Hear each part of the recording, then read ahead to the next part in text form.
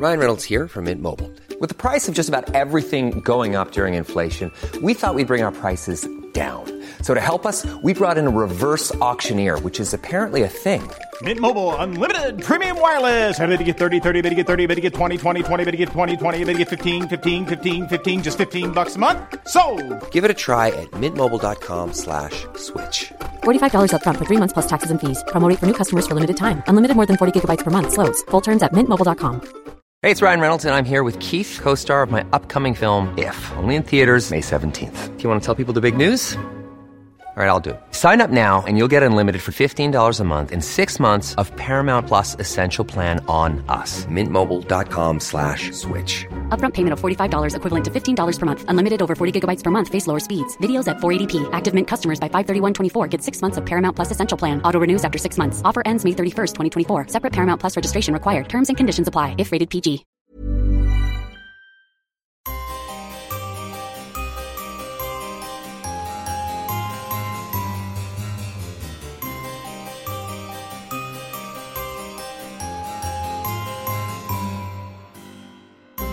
Welcome to the Poisoner's Cabinet. I'm Sinead. And I'm Nick. And this is your weekly podcast exploring the lives of the great poisoners and poisoning cases from across the centuries and creating curious cocktails inspired by the tales that we tell. And it's episode 14. 14, yes. That's very exciting. 14. I didn't have to think of the number there while I was talking. Well done. It was like, Well 14. Oh, God. How are you, Nick? Yeah, right. General bumbling along.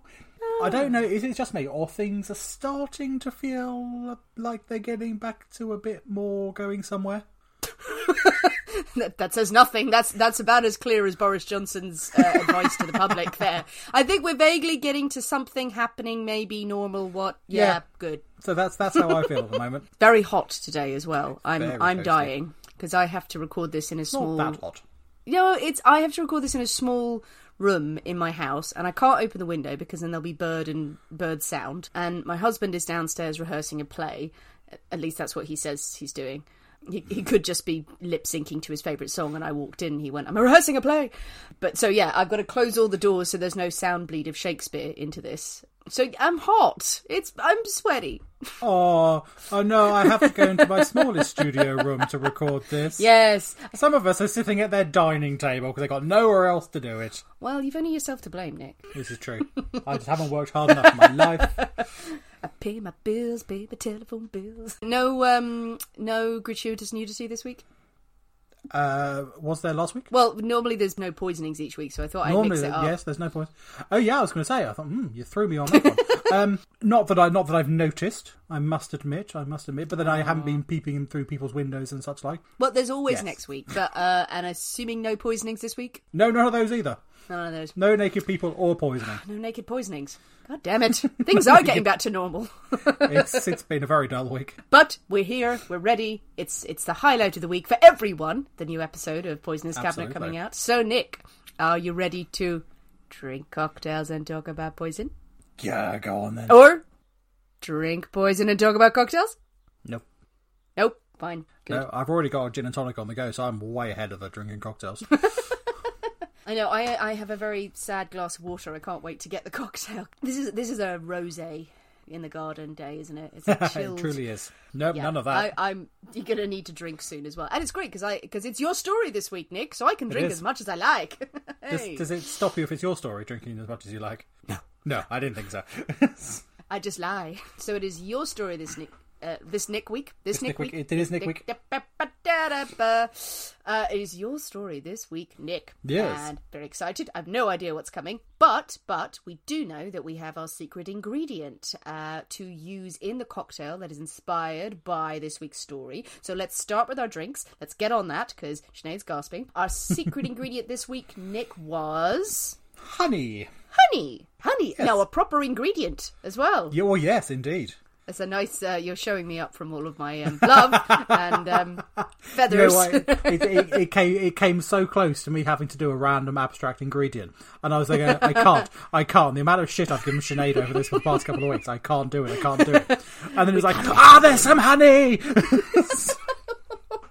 So it was very exciting. Honey in a cocktail. This is exciting. Yeah. Natural It's actually sweetness. it's a cocktail that I have come across. I've never made before, but I've come across it before, and always thinking, "Ooh, I need to make that. That sounds really nice." When you say you've come across it before, as in you've had it or you found it in the street? No, I've seen it in books and things. I've read about it. And it's come up on, because I watch a lot of cocktail YouTube tutorials and stuff like that, and it's one that I've seen people make and say it's very nice, and I've seen it on menus in cocktail places and stuff, but I've never had it myself. Yes, I think honey's a great ingredient. Oh, I'm excited about this. I do like that. Sorry, I laugh so much because the idea of you saying, I've read of it in books and heard it in song and tale. I read it in a story. It was in a story once. Good. Story. Okay, so honey, secret ingredient. What is the cocktail we'll be making this week? It's called a bee's knees. Adorable. Knees. Good name. Ooh. Good name. I'm looking forward to this one. Bee's knees. So we know there's honey in it. Yep. And then some other stuff that you have devised. Well, actually, it was a classic cocktail, though, isn't it? Yeah, absolutely. No interpretation or devising required. It's straight out of Difford's. Nick has sent me the ingredients. We're going to go away to our isolation kitchens and shake up a storm. We will see you in a minute. See you in a bit.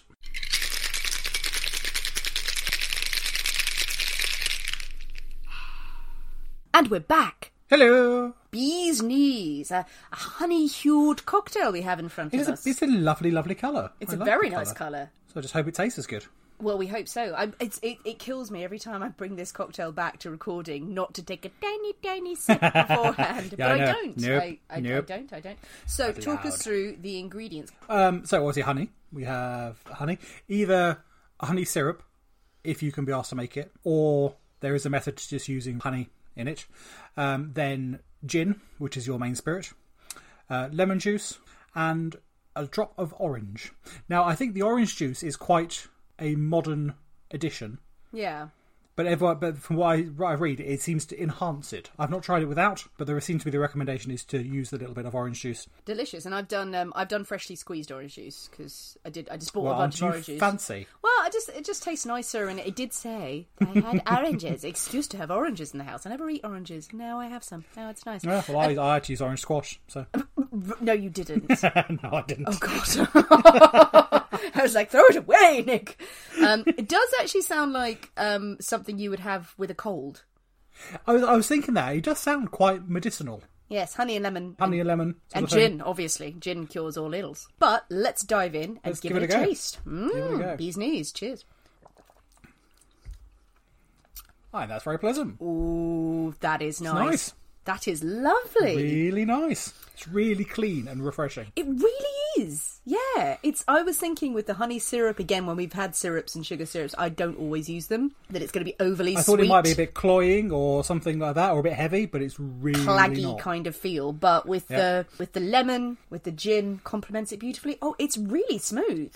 It's really smooth. Oh, this is going to go down well. Hey. Yeah, absolutely. Second This sip. is going in the book of ones to remake. Well, I'm going to have to make myself a bottle of honey syrup now rather than just rely on. Bee's knees, aptly named. Wonderful Bee's cocktail. knees, yeah. Refreshing, cooling. Good cocktail. So we have our cocktails firmly in hand. Nick, yes. It's time for your story. You're going to take us on a journey.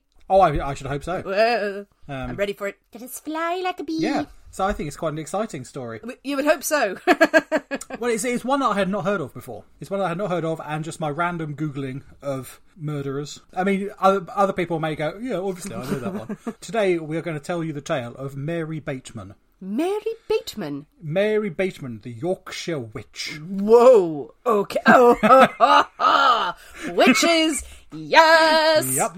So anyone who's heard our podcast to date knows anything witchy. Witchy, we love it. We are here for it. We are here for it. Absolutely. Yeah, I mean, she really does give witches a bad name. She is a thoroughly horrible woman. Ooh, tell us why. Why? Who is she, and why, and where, and how? That was unnecessary. Or was it very necessary, Nick? Let the people decide. No. So, she was born in Yorkshire in 1768. Her father was a farmer, and although not wealthy, he and his wife, they were well respected and liked in the area. They lived in a village, had a little farm. Perfectly pleasant people, working class, salt of the earth type folk. Idyllic, lovely. Yorkshire, very beautiful county, by the way. Anyone who's never visited Yorkshire. I mean, Kent is better, obviously, but Yorkshire. But even at a young age, Mary was was troublesome, and she quickly developed a bit of a reputation in the local surroundings as a thief and a liar. You don't want those two together.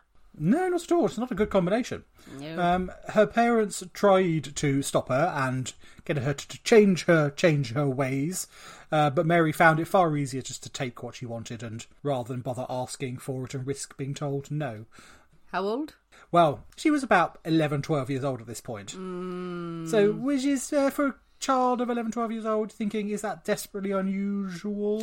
Pushing the boundaries of society, starting to learn about that.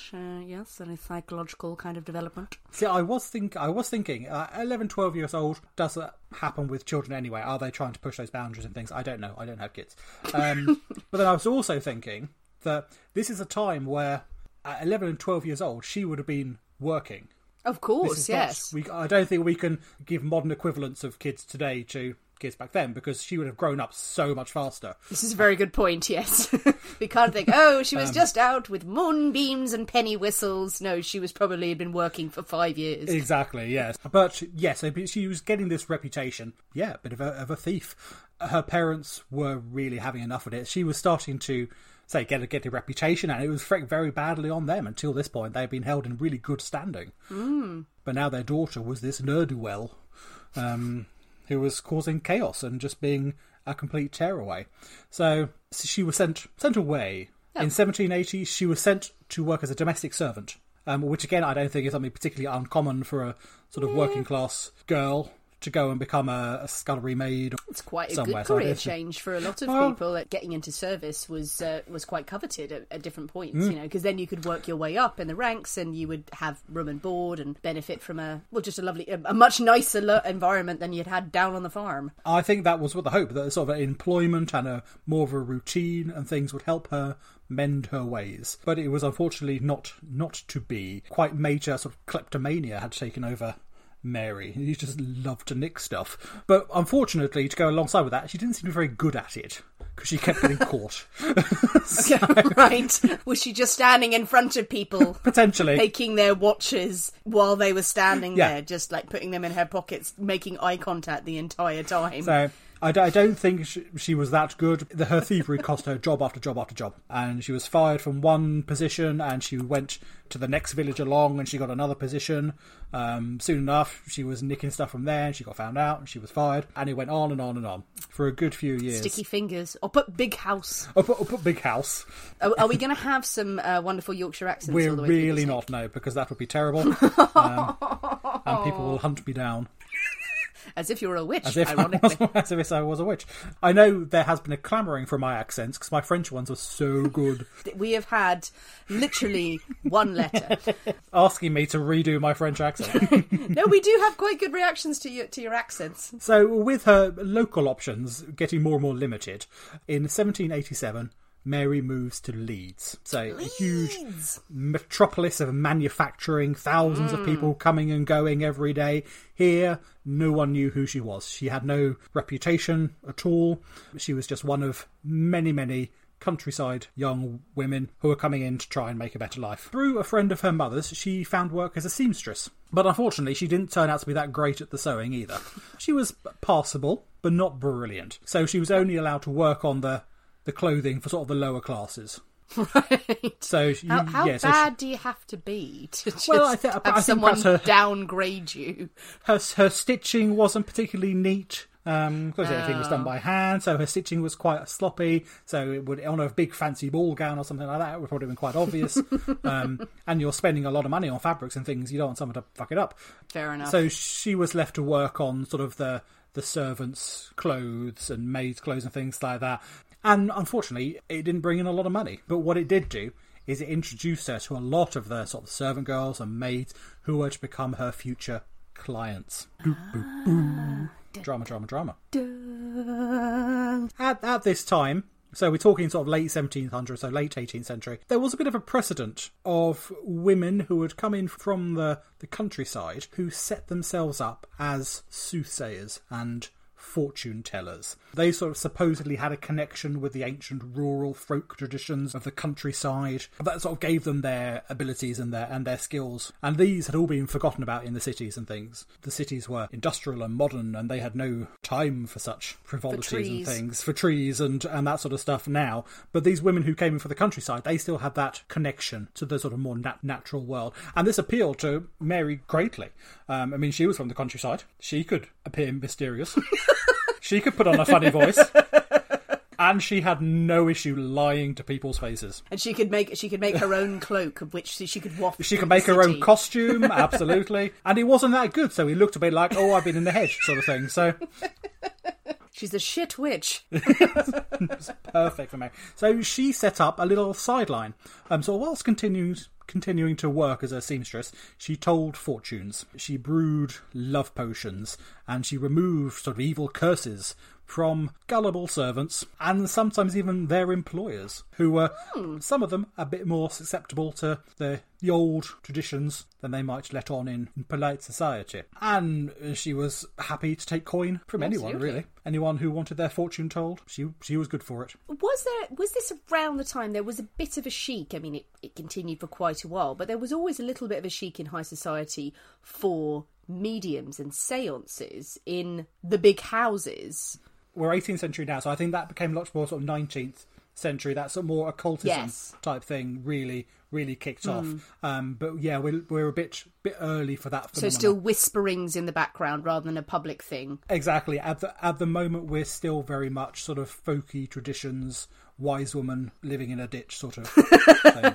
But also some of the women of high society as well, they were relying on doctors a lot of the time, a lot of whom were quacks, even the people in the city. Oh, absolutely. If they had ailments, if they had problems, particularly around pregnancy or trying to have a baby or protect their children, they were known to secretly go off to wise women and say, please give me this little treatment. And yeah, they were being sold down the river anyway, but they were relying on anything because no one knew what they were doing, apparently, at the time. And that is exactly what we will come on to shortly. So in 1792, when she was 24 years old, she was still working as a seamstress and carrying on with her soothsaying on the side. She meets a man called John Bateman, and after only 3 weeks, they're married.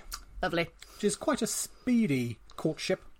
In today's the time, I think even then, three weeks. I don't know. To my mind, it seems very speedy. And either John didn't mind his new wife's sideline, or he just wasn't aware of it. It's probably in 3 weeks you can't get to know someone that well, I suppose. So perhaps he was completely unaware of... I think there's a lot of catfishes and Tinder people out there who will disagree with you and just go, I know them, I've had one date with them, and yet I know their soul, and I know we're supposed to be together. That could well be it. But he wasn't to remain in the dark for too much longer. Yeah, so they married and they moved into a little house. Really, but I'm trying to think what it's called. It's not like a hovel. But so I think a hovel might be a bit too harsh for it. But I think it would have been a room, like people lived in one room with a shared sort of outhouse and things like that. So anyway, they moved into this studio flat, a nice bedsit, and they had a neighbour who earned his living and supported his family with his horse and cart deliveries and such like up and down the street. Obviously not a wealthy man. One day he unfortunately dies. No suspicion of any foul play or anything, but he does pass away, leaving a widow and 4 children. Oh dear. Mary persuades the widow that the eldest child, who she was a stepmother to, was going to sell all of his father's property and use the money for himself. Was going to leg it with all this money. And to prevent this, Mary persuades the widow that she should sell everything first. Oh. Take her fair share of the inheritance or the proceeds, and then go back to her parents, leave the city of Leeds, but give Mary the children's share, and then she will distribute it amongst the remaining four children. I mean, the widow takes Mary's advice and well, thank you very much, you've really saved me there. I could be absolutely screwed if the eldest son had done a bunk with all this money. I would be fucked. So she takes the advice. So she's the stepmother to the children. She's a stepmother to the children. Fair enough. Yes. She's not the mother. She's the stepmother, and thinking that probably all the father's possessions are going to go to his eldest son. The widow liquidates everything, sells everything, takes what she thinks is a fair share for herself, and leaves the rest with Mary to be distributed amongst the children. Very trusting woman. Very trusting woman. Very foolish woman. Mary takes the lot. The 4 kids end up in the workhouse. Oh. The 4 kids don't see a penny of this money. Mary's Shocking. pocketed the lot. So it's slightly to tell you what sort of person she actually is. I mean, it's not surprising that's the way it was going to go. I don't think anything that was building up to this, she was going to suddenly change her heart and go, I shall take on these 4 children and be a mother. That is what's been missing from my life. Yeah, I mean, there's another story that tells that after there was a large factory fire in Leeds, that one of the walls collapses and a number of workers are unfortunately killed. Mary goes round door to door asking for donations to help these poor bereaved families. And people give her, they do not necessarily money, but clothing or food or whatever they can spare to, in fact, help these poor bereaved family. Of course, Mary pockets the lot herself. No! Oh, she evil! With these donations. Oh, she didn't have any ID or anything. That's why you always ask the people who come to the door, you need ID. I mean, there are loads of these stories. I've got one more I have to tell you because it's just brilliant, but there are so many. Go on. So, they say in another one of her scams, she witnesses a relatively posh chap at the butcher's. And this chap is buying a leg of mutton. For his tea, one would assume. And he says to the butcher, fetch me a boy and send the boy with the mutton to my home. Sort of thing. I'm not carrying the mutton back to my house, so get a boy to send, and then the cook will prepare it for me. Slight interlude. That needs to happen more often these days. I want boys to bring my meat to my house. Can we just do that now, actually, after lockdown? The first time I go into a butcher's and order loads of meat, and then just go, have the boy bring it to my home. Oh, yes. Like, no, we don't do that. No, fetch a boy and out in the street. 6pence for him. There we are. So, I mean, Mary hears this conversation going on. The butcher says, yeah, absolutely, sir. And quick as a flash, she got, haha, I have a plan. She races ahead. She knows the route that this boy is going to take, and gets ahead of a bridge that she knows he's got to cross. Okay. When she sees him coming across the bridge with this mutton and lamb, she starts running towards him. Where have you been? What are you doing? Where's that mutton? Pretending to be a servant, one of the maids of this gentleman, and really gives the boy what for, saying, you're so bloody late, where's this mutton? Clips him round the ear, sends him on his way, takes this mutton and goes, oh, I'm going to take it from here, I'll take it home. Boy goes on his way, off she goes, a nice leg of mutton, takes it home. Mary is a criminal genius. It's a genius This is plan. amazing. These are things that are scarily stuff that you could go, we could do that now. We could just pretend to be a servant and for a Harrods delivery. We could do that. When the guy comes and delivers the wine at your house, I could just run around the corner going, where have you been? Nick needs his wine. I shall take it all. I mean, it's quite ingenious. And so there's a list of these scams that she pulls on people. And yeah, they really are quite ingenious. But within 2 months of the marriage, things are getting really quite fraught in Leeds. People are starting to cotton on that Mary, well, she's perhaps not so nice. She's getting a bit of a reputation, so... No one's getting their mutton. No one's getting their mutton, absolutely. John and Mary flee Leeds. They run from the city. They don't go far. They're still in Yorkshire. They're in some of the villages surrounding. I mean, obviously, news doesn't travel far in this day and age, so you don't have to go far to become completely unknown. But wherever they go, Mary can't help but set herself up as this fortune teller, this provider of charms and potions, and this fraudster.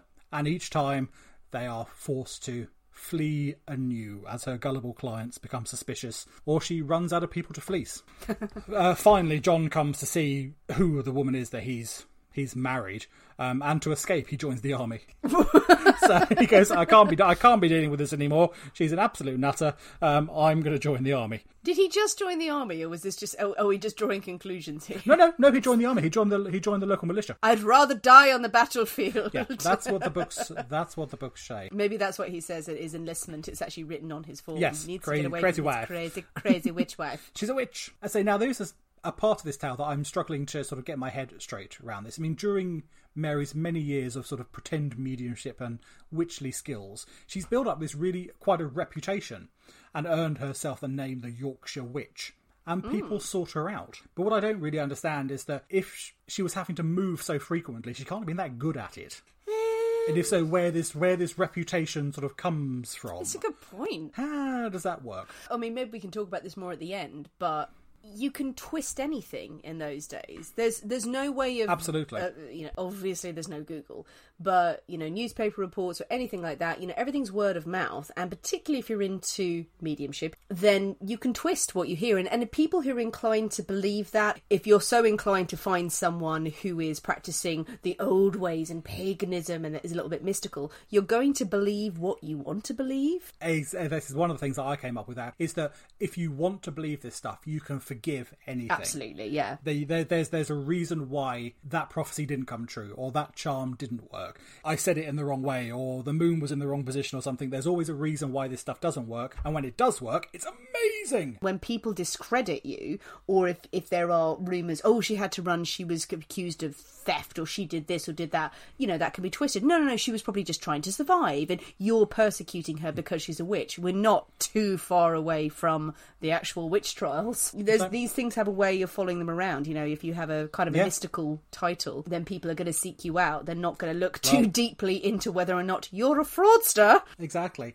I mean, at the end of the 1790s, Mary starts to claim that she is the agent of the legendary Mrs. Moore.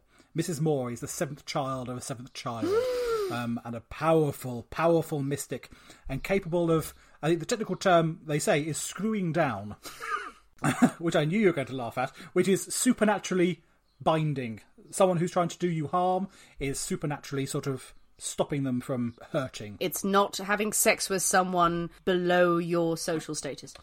It's really not. That's that. I like that. I hadn't thought of that particular interpretation. Yeah, if you really have a bad night out and you pick up someone, oh god, I really screwed down on that one.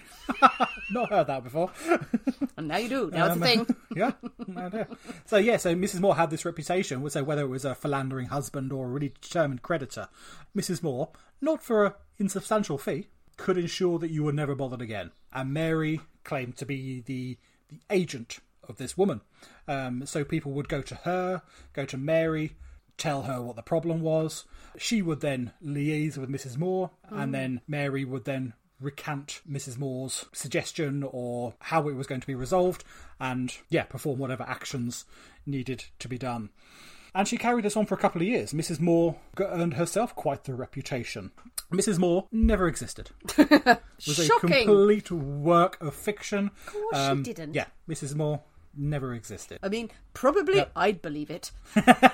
I mean, Mrs. Moore ended up being a bit too much for Mary to handle. She had grown such a reputation that it was becoming really a hassle to deal with. So one day, Mrs. Moore just vanishes into the ether. She's gone. But Mary wasn't left without supernatural assistance for too long, and soon Miss Blythe comes along. Dear old Miss Blythe, a psychic who could read the stars. I mean, if anything, Miss Blythe was more popular. She was perhaps a bit more approachable than Mrs. Moore. Probably her fees were a bit more reasonable. Fair enough. And people came to ask Miss Blythe, through Mary, what their futures hold. Through the stars. Yeah, pretty much. Yeah, pretty much that. And Miss Blythe happily provided predictions and charms and all manner of magic potions for her doting and desperate clients. I mean, it was a lucrative business for Mary, but it wasn't enough. She wanted more. As people always do, when they get a little bit of power, a little bit of money, they want more. In 1803, Mary befriends 3 women from the Kitchen family who run a drapery shop. Now, no doubt her previous experience as a seamstress sort of gets her in with the family, and of course she tells them their fortunes, passed along with a fee, of course, from Miss Blythe. But then one woman falls ill. Mary is first on the scene to help nurse her back with her magic powders that have been provided by Miss Blythe. Soon all 3 women are dead. They are serious magic powders. Big magic powders. Mary blames the death on cholera. Of course. And locals generally fearful of the disease, and also probably slightly fearful of Mary's reputation as well. As a terrifying witch, she has Miss Blythe on her side who can see the future, and she's got this reputation that is probably people keep their mouth shut. When the creditors investigating the Kitchen estate sort of turn up, they find the house and the shop stripped bare. Ugh. Everything gone. Even the account books taken. And Mary, nowhere to be seen. 3 murders. She's got away with it. She's scarpered. So dare I ask, What was in the magical powder? We don't know what was in the magic powders. To be honest, I'm assuming it's going to be an arsenic-related thing. Arsenic trioxide, as we've discovered, is a white powder, easily soluble in food and drinks and things. So it's going to be the perfect thing to put in someone's soup or gruel if they're being nursed back to health. We don't know, but I'd be very surprised if arsenic wasn't a major component. It would be nice to think, well, not nice to think, but you can imagine if she's doing this witchy way that it's herbs and it's a touch of hemlock and belladonna in there and everything, it's probably just arsenic. It's probably, next door there's a chemist going at that, or there's some rat poison on the shelf in the kitchen. I mean, she seeks out the ill, the anxious and desperate, and offers them magical answers to their problems. But just when it looks like she's picked everyone clean in her vicinity and there's no one left she could take advantage of, she starts dabbling in really apocalyptic prophecy. Oh, Jesus. I mean, there's a legend that you may have heard. Once in a generation there's born a being who can foretell the end of the world. Yes. And in 1805 it was the prophet hen of Leeds. What? I just made all that up, apart from the prophet hen of Leeds. What? I just thought I'd give it a dramatic interest. What? And also, that beginning bit was a line from Buffy. So, come on, you should have got that. I didn't. I was listening and going, okay, well, no, I haven't heard this, but I don't want to sound stupid. But okay, this sounds kind of familiar. But the prophet hen of Leeds. The prophet hen. Is it an actual hen? It's an actual hen. Yes! Yes! It's an actual hen. And I can't believe you've not heard of the prophet hen of Leeds. I can't believe I haven't either. I mean, I feel ashamed. I feel ashamed. The prophet hen. Oh my God. Yes. Biblical hen, who is laying eggs inscribed with "Christ is coming" written on the eggs. It was the end of days. It's not. I mean, it's not. It's not doing that. Is anyone taking these eggs and reading them going, "Christ is coming, smash"? Oh yeah, I've dropped it now, but it definitely said that. To the church. People flocked to Mary. I mean, aware, for a reasonable penny, of course, you could be spared the end of times. How? What? By her superb, magical, mysterious ways. Would you pet the hen or something? I don't know. She knew the end was coming. Only she could protect you from the monsters and the end of time. But it'll cost you a penny. A penny? Well, a penny's a lot of money back then. Well, yeah, not that much money. Oh, Jesus Christ. Okay, so you've come to see the magical hen. The magical hen has said... has said the end of the world is coming. The magical hen is laying eggs saying, "Christ is coming." Right. And a crazy woman is standing next to them going, "For a penny, I'll tell you how to avoid all of this. If Christ is coming, you're not going to be able to avoid it. What could you... Well, I suppose you'd pay the penny. You're screwed either way, aren't you? Insurance. Just in case, yeah. Oh my God, it's amazing. Go for it. I mean, but what's brilliant, I mean, she went all in for this. She took an egg, and in vinegar... she would write "Christ is coming," but in vinegar, because then the vinegar sort of etched it into the egg rather than just like with a pen or paint or something. That would be obvious, wouldn't it? Then she would take said egg and said chicken, insert the egg back into the chicken. No, and there is a video link, and Nick has just done a gesture which is upsetting. And then the chicken would lay a magical egg, etched with "Christ is coming." I mean, one must assume the chicken was not too happy about this. Screaming. But we can hear the call of the magical hen. I just don't know how that would be possible. I don't think that is possible. Break. Well, yeah, it's how it's not possible. I don't know. Try shoving anything that has come out of a thing back in it in that way. It ain't gonna happen. Poultry farmers out there, prove us wrong. Have you ever? I don't know why you would ever try to put an egg back up a chicken if you're raising it. It is not conducive to the profits you're trying to make. Oh, gee. So she had chicken and she was forcing eggs up it, and then the chicken, traumatised, was laying eggs. The doom-laden eggs. Christ is coming. Imagine if she can spell as well. This is just gobbledygook. We don't know what she's saying. Chris is coming. Who's Chris? Chris. So you will not forget the prophet hen of Leeds anytime soon. I will never forget the prophet hen of Leeds. Carry on. It made me laugh when I found that. I was like, this is bloody brilliant. Why you're doing this story. There's not a huge amount of pointing, but it's brilliant.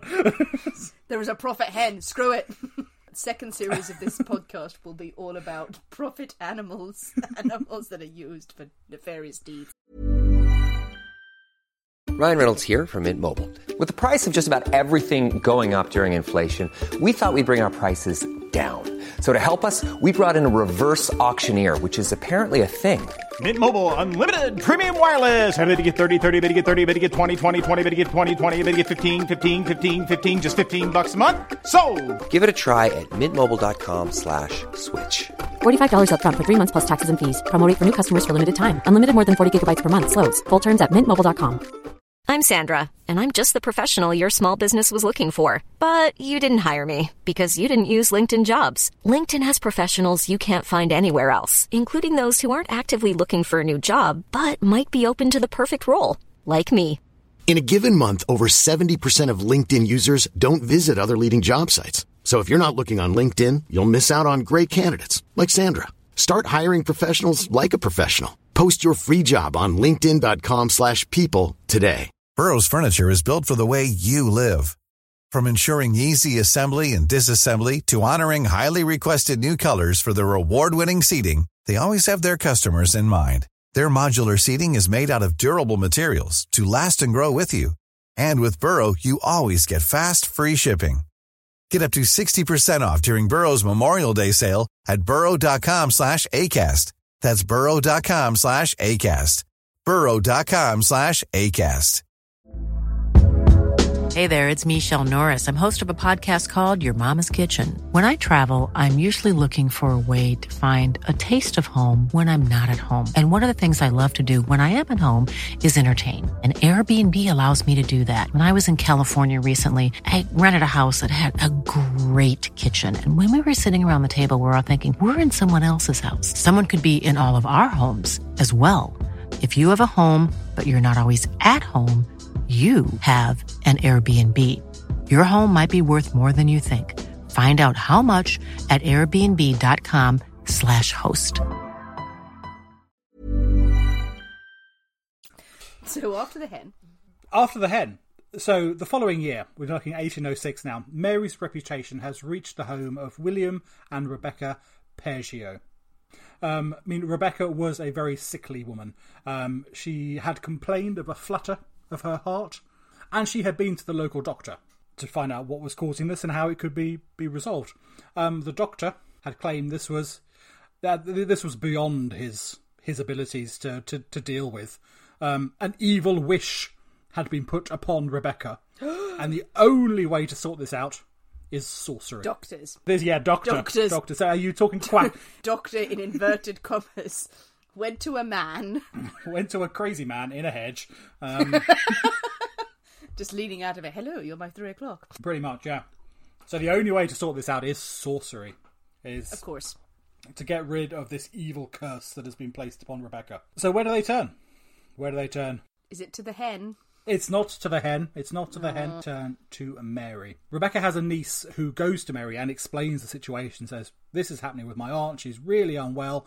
Can you help? Mary says, yes, absolutely. I'm sure there's something we can do. There might be a bit of money. But if you provide me with an article of clothing from Rebecca, something that had been in contact with her skin, then she will send it to Miss Blythe, and Miss Blythe will come back with a remedy.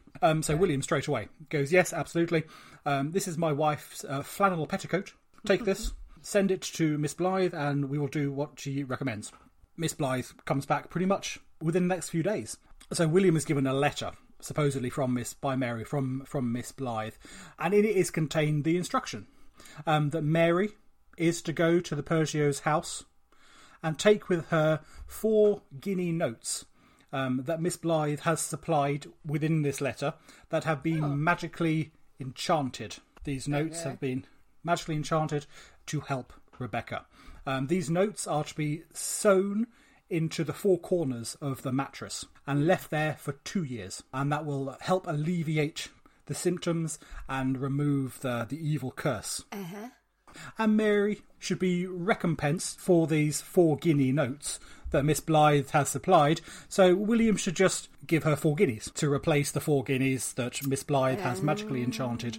So the Perijots, they agree. They say, yes, absolutely. Mary goes to the house and she makes a great show of stitching these 4 notes into little silk bags, which are then in turn stitched into the mattress. And of course, Mary has pocketed these notes and they're filled with newspaper. So she's got her original 4 guineas in her pocket. The Perijots have got a mattress filled with 4 corners of newspaper, and William hands over the 4 guineas in exchange for the 4 guineas that are supposedly in the mattress. I mean, how do you justify to the people that it was magic money that was needed? Surely, I mean, it's a brilliant scheme if people are going to buy it. Yeah, money and then exchange it, do the old, slipperoo. Surely it would be something more pagan-y. Why was no one questioning this? I mean, see, I hate to use the word stupid. But the Perijots were incredibly gullible. They fell for stuff that even then you believe stuff. Science wasn't a thing. It was magic. But even for people of that era, I think they were particularly naive, potentially. I mean, about a fortnight later, William receives another letter from Miss Blythe recommending that 2 horseshoes should be nailed near the bed. Oh, yes. But not using a hammer. They should use pincers, which are like pliers, blacksmith tools used to make them. But they should use those to bang in the horseshoe. And then those pincers should be supplied sent to Miss Blythe. For whatever reason, Mary needs a new set of pincers. With pincers? Elaborate. That's ridiculous. Does it make it seem more mystical? Oh, you can't use a hammer. You have to use the pincers that were used to make the horseshoe. There is a bit of folklore about, obviously, horseshoes everyone knows about. Horseshoes above the door. Horseshoes must be upright, never inverted and things. And there is, I can't remember off the top of my head, but there is something about a blacksmith's using blacksmith's tools or blacksmith's particular nails that came from them had something to do with the horseshoe and some sort of luck and pagan. It's as vague as that. It's as vague as that, so, whatever it is. There was something there that the Perijots thought, yes, that seems like a reasonable request. I'll do that. And the pincers get sent off to Mary. I mean, during the research for this, there are so many letters, and you've actually got full transcripts of the letters, and they are brilliant in their audacity that this woman has. So I'm going to go through a couple, but by no means I can't go through all of them. There just isn't the time. But one of them, which is brilliant, is that my dear friend, says Miss Blythe, you must go down to Mary Bateman's at Leeds on Tuesday next and carry 2 guinea notes with you and give her them. Sure. She will then give you the other 2 that I have sent her from Scarborough. And you must buy me a small cheese. About 6 or 8 pound weight. And it must be of your buying, for it is for a particular use. And it is to be carried down to Mary Bateman's, and she will send it to me by the coach. This letter is to be burned when you have done reading it. So she had a fancying for some cheese. Is this from you, Nick? It could have been. It could well have been from me. She just wanted some cheese. And the cheese had to be sent by coach as well, not just by a boy. And there's another one. There's the second. I won't do any more than this Go on. My dear friends, I will be obliged to you if you will let me have 6 of your china, 3 silver spoons, ½ a pound of tea, 2 pounds of loaf sugar, and a tea canister to put the tea in, or else it will not do. I durst not drink out of my own china. You must burn this with a candle. So she's just doing her weekly shop through these people. It is. And it's some tea and some china and some cheese to go with it. I love it. This letter must be destroyed. It must be burned with a candle. It wasn't, though. They didn't, clearly. Well, no, apparently not. And there are loads of these. There's. Oh, I want to hear more. Maybe bonus episode someday. Let's read all of her shitty letters. just as ridiculous as the next. There's the last one. Is that in one she asks for a camp bed and bedding, but helpfully she states they don't need to buy the best feathers. Common feathers will do. Oh, to live in an age when you can specify the feathers that you want. Absolutely. But don't worry about the best ones. Not the best ones. So whatever little money you have. That'll be taken advantage. Whatever feathers are about your person. I mean, with every exchange of goods, Mary arrives with more and more charms and packets that should be sewn into clothing and placed around the house, always with the strict instruction that they should never be opened. I mean, by this point, the mattress must be about 4 foot in the air by now, the amount of crap that's underneath it. But then it's the Thatchericality of it, isn't it? Absolutely. The element of theatre behind any of these stories. Just as long as you can sell it and the conviction, you can say the most crazy things, but if you sell it with conviction, people will buy it if they want to believe it. Yeah. I mean, one day a much more chilling letter arrives from Miss Blythe. My dear friends, I am sorry to tell you, you will take an illness in the month of May next. Shit. Either one or both, but I think both.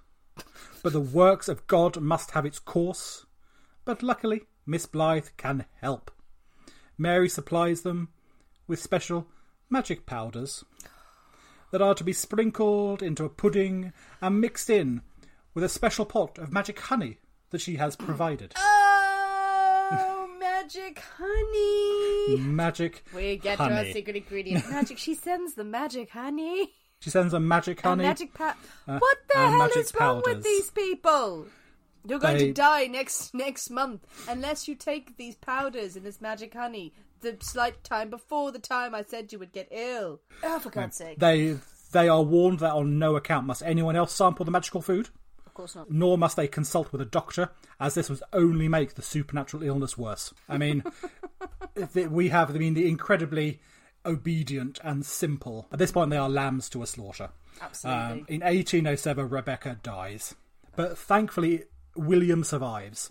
He is desperately ill. He gets through it. He pulls through. But he is bereft and obviously heartbroken about his wife. And for a further 2 years, he relies on Miss Blythe's potions and predictions to ease him through his loss. She even asks for him to send her his wife's old clothes. I mean, all to help him, of course. I mean, it just shows what a truly vile woman this is. God, just preying on the needy, isn't it? Completely. I mean, finally, his faith in Miss Blythe begins to waver, and he starts to unpick the stitches on the silk purses and packages that have been sewn into the beds and into clothing, and inside he finds waste paper, scrap metal, stones, and at long last he realises that he has been completely duped. Yes, only after several years.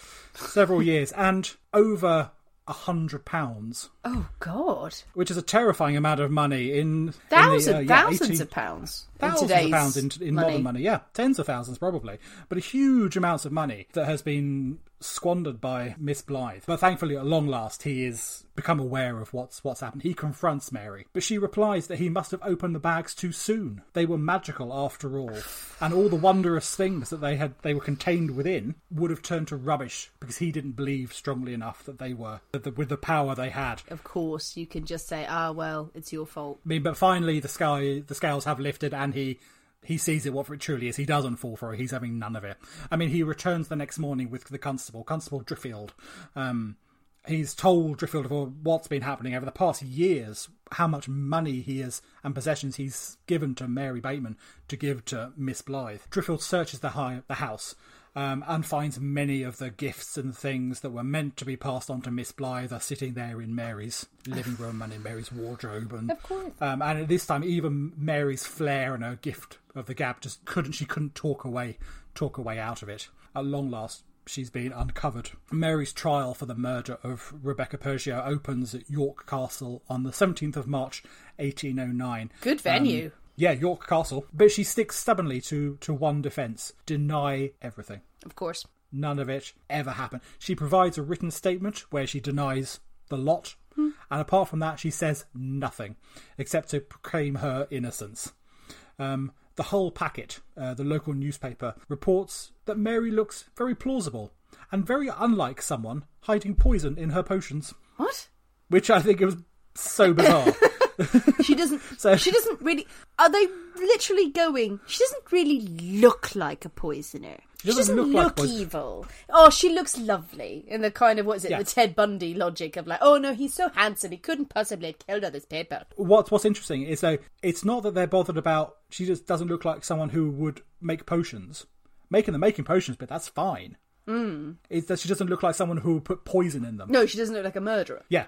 So, but making potions. Well, what does that not a murderer problem with that. bloody look like? I mean, They've got another. They caught out another witch next to her, going, "This old crone. She looks like one. She doesn't look like that, but she fits the MO. She doesn't have the hump." Yeah, I mean, she was said to have seemed sedate and respectable. Oh, she's clever. But despite having a tongue in her head that would wheedle the devil.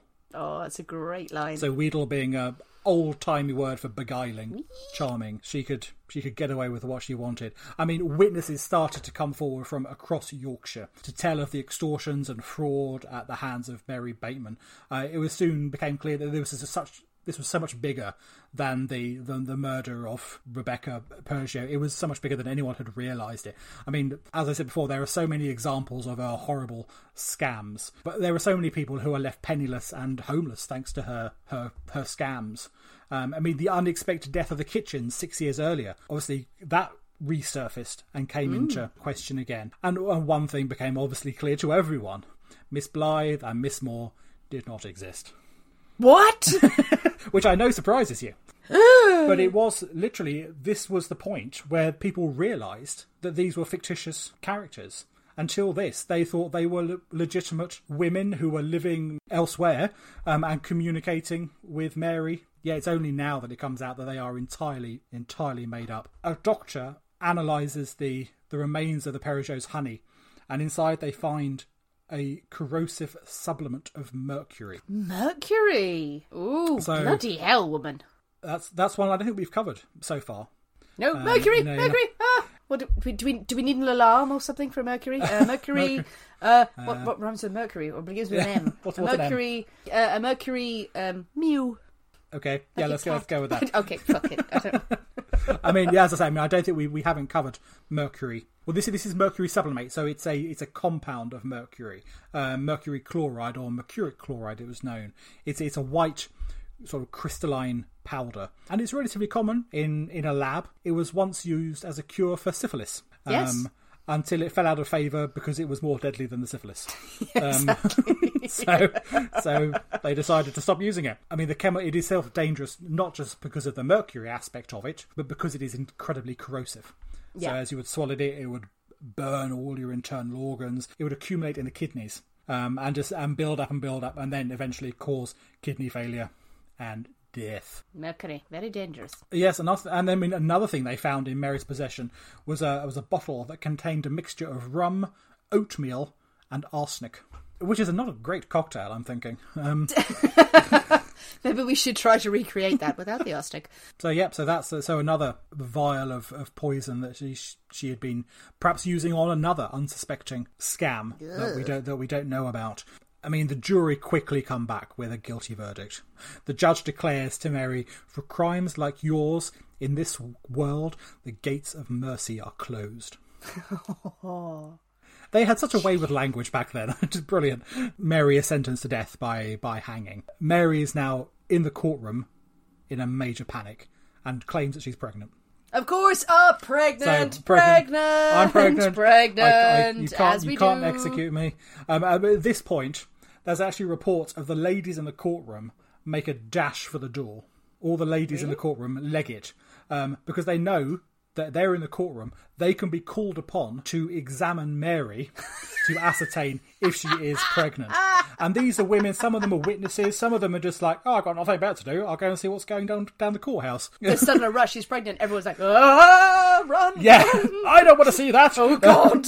I don't want to touch it. But the judge orders the doors to be barred of the hell. courtroom. And 12 women are sworn in as matrons. And they are given a separate room where they are instructed to go to take Mary and examine her to ascertain if she is in fact pregnant. I mean, of course, none of these are medical women. No, it's what happened with Christiana Edmonds. Christiana Edmonds, when she shouted she was pregnant, they did get a bunch of women just to go through and all aspect. No, she's not. No, she's not. She's definitely not. I mean, of course, heaven forbid they thought about getting a doctor in.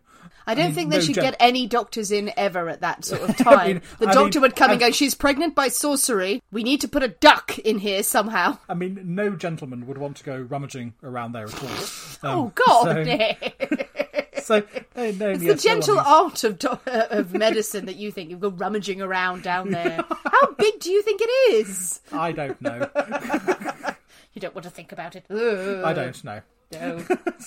But I mean, unsurprisingly, the women come back from their deliberations and say, no, another lie from Mary. She is, of course, not pregnant. The execution would continue.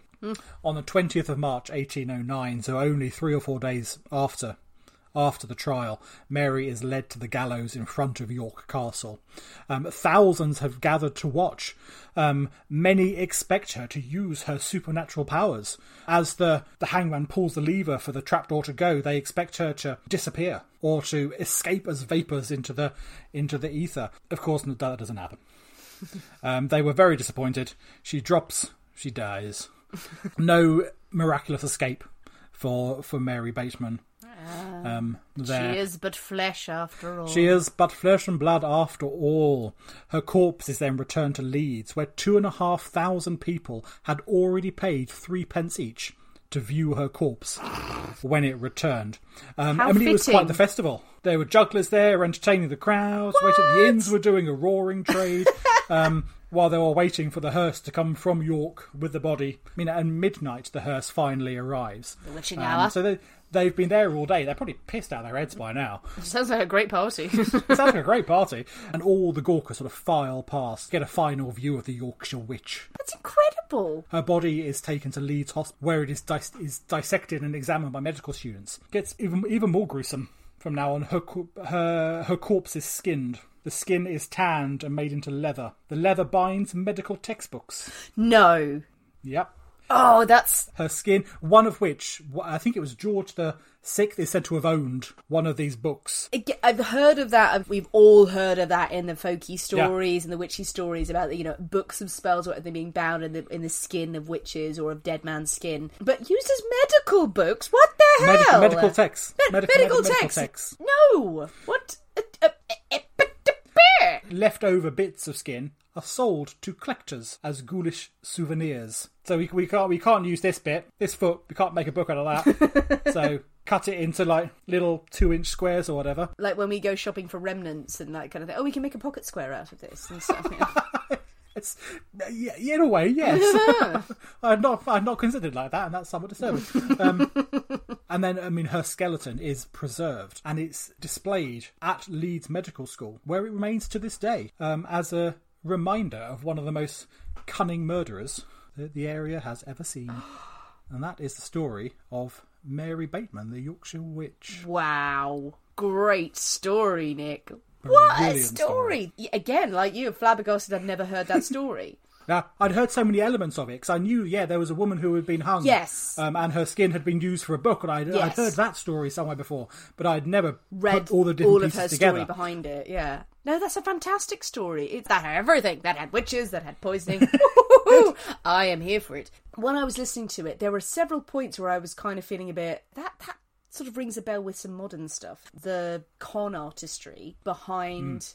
psychics and witchcraft and so forth. Now, this is not me saying that all witchcraft or anything like that is hokum. No, not at all. We're believers in the pagan arts and the pagan ways, but there's so many things in there about her being just very bright about selling these stories to very gullible people, setting up her own practice and saying, oh, well, you'll come and have a consultancy with me and there's a much bigger psychic down the road. That happens now. That happens now where you've got, yes.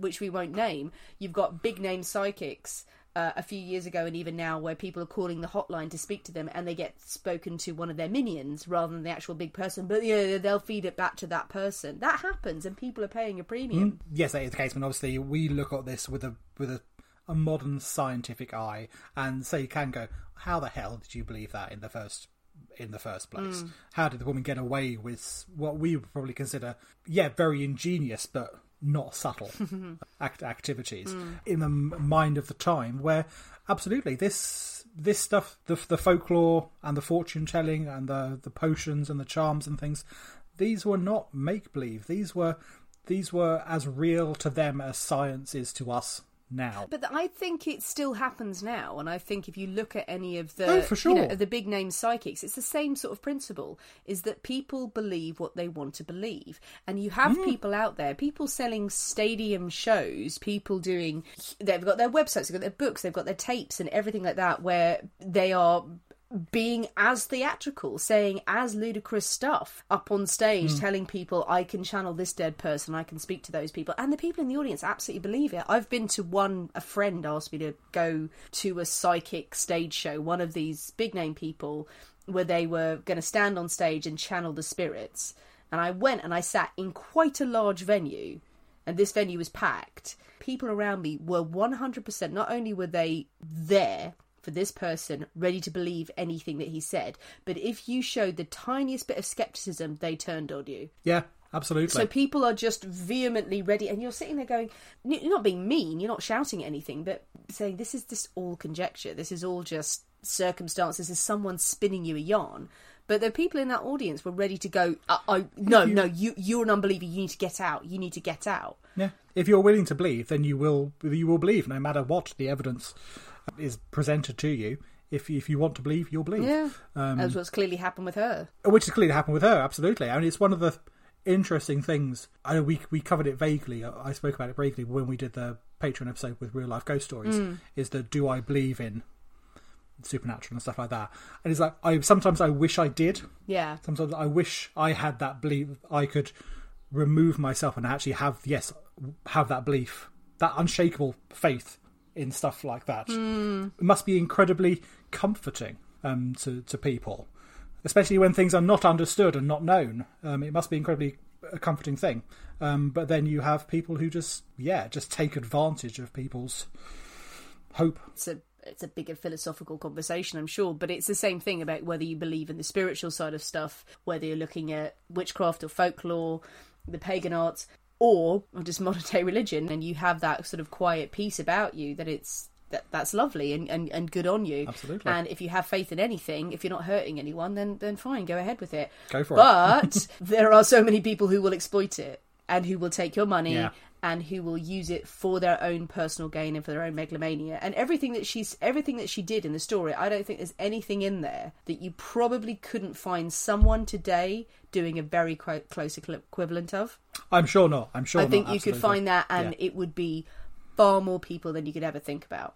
Yeah. The family, I wouldn't call the Peugeot family, but... Yep. But that family who just believed her and kept giving money, it had kind of echoes of Rasputin as well, because obviously Rasputin, it does, yes, who served the Romanovs, just that complete blind faith. Yeah, absolutely. And they were just, he looked the part, he talked the talk. Yeah. He was able to come up and give some faux bullshit answer to why their son, who had haemophilia, was dying and suffering, and the Tsarina completely had faith in him, and he was just spinning a yarn. But this carried on for ages, and Rasputin was just a complete con artist, and then died, and we will cover him in another story. Yes, indeed. Poison involved there too. It's eerie. What lessons have we learned? None. In the 300 years since then to now, it's made bugger all difference. Evil woman. Incredibly clever. Absolutely. Incredibly, and not a single redeeming feature that I can find. God, no. At all.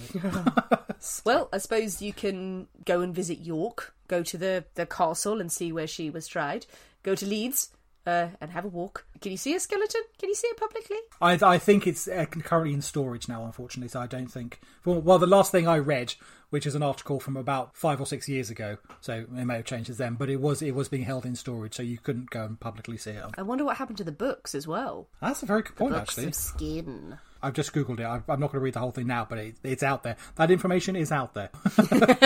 Go find it. Go find the skin books. So what are your thoughts on the story? What are your thoughts on witchcraft, or people like this, people who are exploiting witchcraft? But as ever, come and have a chat with us on social media. Our social media handles are @ThePoisonersCabinet, on Twitter, @ThePoisonersCap. And if you've enjoyed the episode, please, as ever, leave us a nice review on Apple iTunes. That's the one that gets all the ratings. Or wherever you listen to your podcasts, please rate, review. The main thing right now, though, is to share. Share with your friends, tell your friends about it, get a few more people listening to us and to any other podcast that you listen to. And enjoy, I would heartily recommend, try a bee's knees. Easy to make, stuff you have in the cupboard generally. Yeah, honey, lemon, orange, gin. The recipe will be on social this evening. Make one, it's well worth it. And share your pictures, share your videos. Just share everything with clothes on, obviously. So as ever, we have been the people inside the Poisoner's Cabinet. We will see you next week. And remember, your loved ones are trying to kill you. Bye.